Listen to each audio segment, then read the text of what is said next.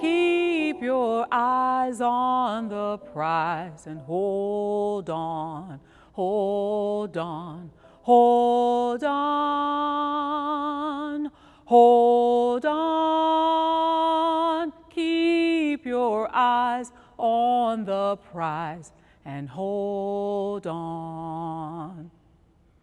Well, we are here, all black and white, trying to fight for equal rights.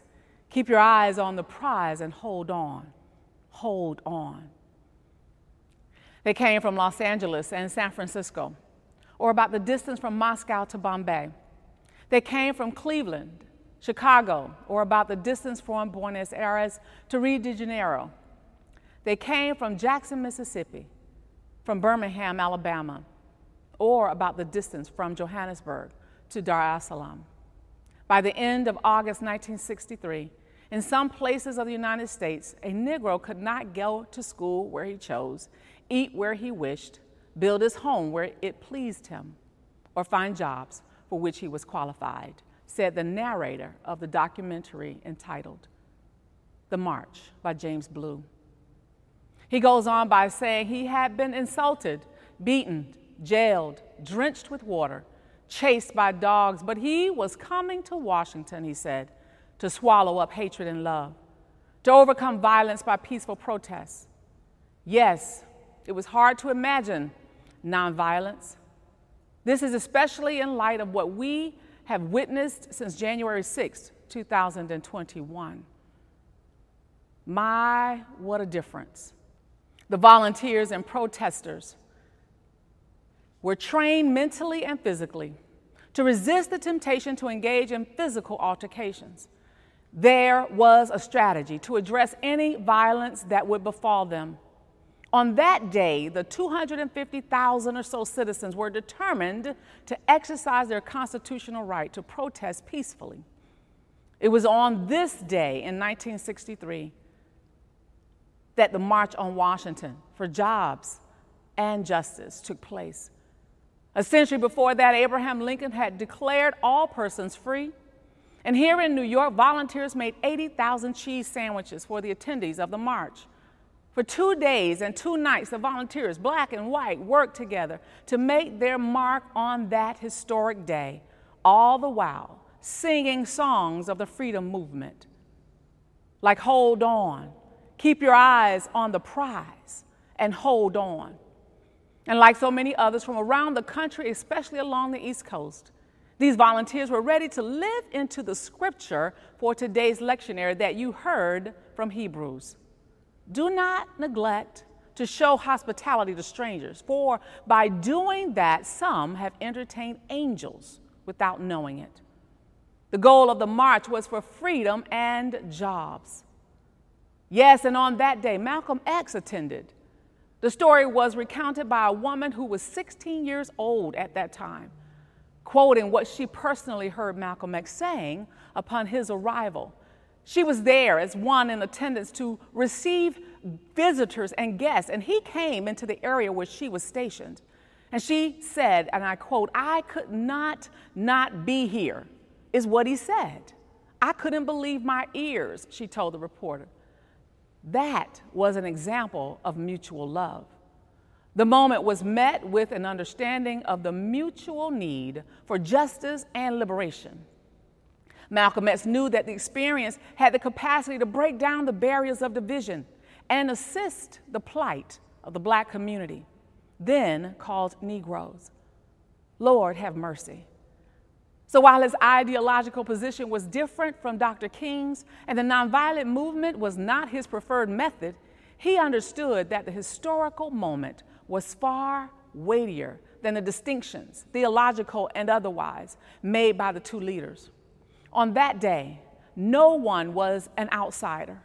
The sheer humanity of all God's creation was not only a welcomed unifier, it was the scriptural imperative that guided Dr. King and all the demonstrators, volunteers, activists, organizers, everyone in attendance, from all persuasions and all theological traditions. Yes, all theological traditions, All races, all creeds were among the 250,000 or so attendees on August 28, 1963. So today I pick up where our senior minister left off from last week's sermon. He gave a preview of the meaning of this moment in time and juxtaposed it with his reflections on that moment in history. Yes, he's been reflecting upon what his now 70th year will mean and all the experiences in life and ministry as he prepares for retirement, which led up to this point and leaned into the anniversary of the March on Washington in his message last week. In some ways, his reflective analysis reminds me of what the writer of Hebrews was trying to say to that community. The people were being called back to the faith they first confessed. They were reminded to hold on. Keep your eyes on the prize, as the freedom fighters and those marchers proclaimed. The writer in Hebrews was saying to this community of gathered Christians, keep your eyes on the prize and hold on. Hold on. Yes, the writer of Hebrews told them that they would only be successful if they worked together. Only if they worked together. Like one of the other freedom songs, walk together, children, don't you get weary. For there's a great camp meeting in the promised land. The people then needed to work together to remember what brought them into the faith and the belief and knowledge of Jesus Christ. We have also come to this hallowed spot to remind America of the fierce urgency of now.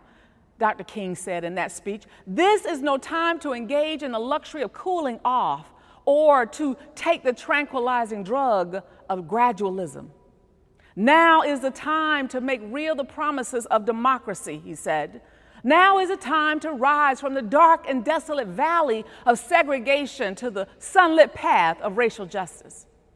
Now is the time to lift our nation from the quicksands of racial injustice to the solid rock of brotherhood. Now is the time to make justice a reality for all of God's children. But there is something that I must say to my people who stand on the warm threshold which leads into the palace of justice. In the process of gaining our rightful place, we must not be guilty of wrongful deeds. Let us not seek to satisfy our thirst for freedom by drinking from the cup of bitterness and hatred. We must forever conduct our struggle on the high plane of dignity and discipline. We must not allow our creative protest to degenerate into physical violence. Again and again, we must rise to the majestic heights of meeting physical force with soul force. In his way, Dr. King takes us back to the message of the writer of Hebrews today. Keep your eyes on the prize and hold on. Hold on.